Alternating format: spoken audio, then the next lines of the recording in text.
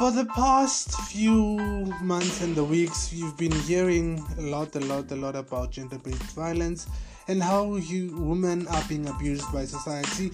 And recently, the government has been speaking a lot about those news and what it needs to do. Now, we need to understand something about this issue. As much as we think and we understand that gender-based violence is a big problem and all the criminalities that are happening into society, we need to ask ourselves and find out what is actually causing all these things. Sometimes you might find out it's not even the problem that the government needs to solve by increasing security or by increasing policing. We need to solve the human problems that humans have, like psychological and physical problems. Because even we believe that our justice system, we even believe that our justice system does not actually work with regards to how it even works to correct people and put them into society and rehabilitate them to be more functioning members of society.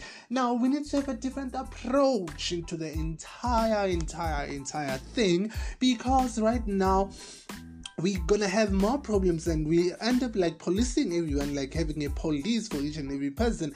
That is not the solution. You need to give society what it needs to find no reason to actually be pursuing things such as crime and violence within society. Or again, we should even look in our natural intrinsic nature as to why do we do some of the things. That's Godfrey speaking, and check more of my podcasts.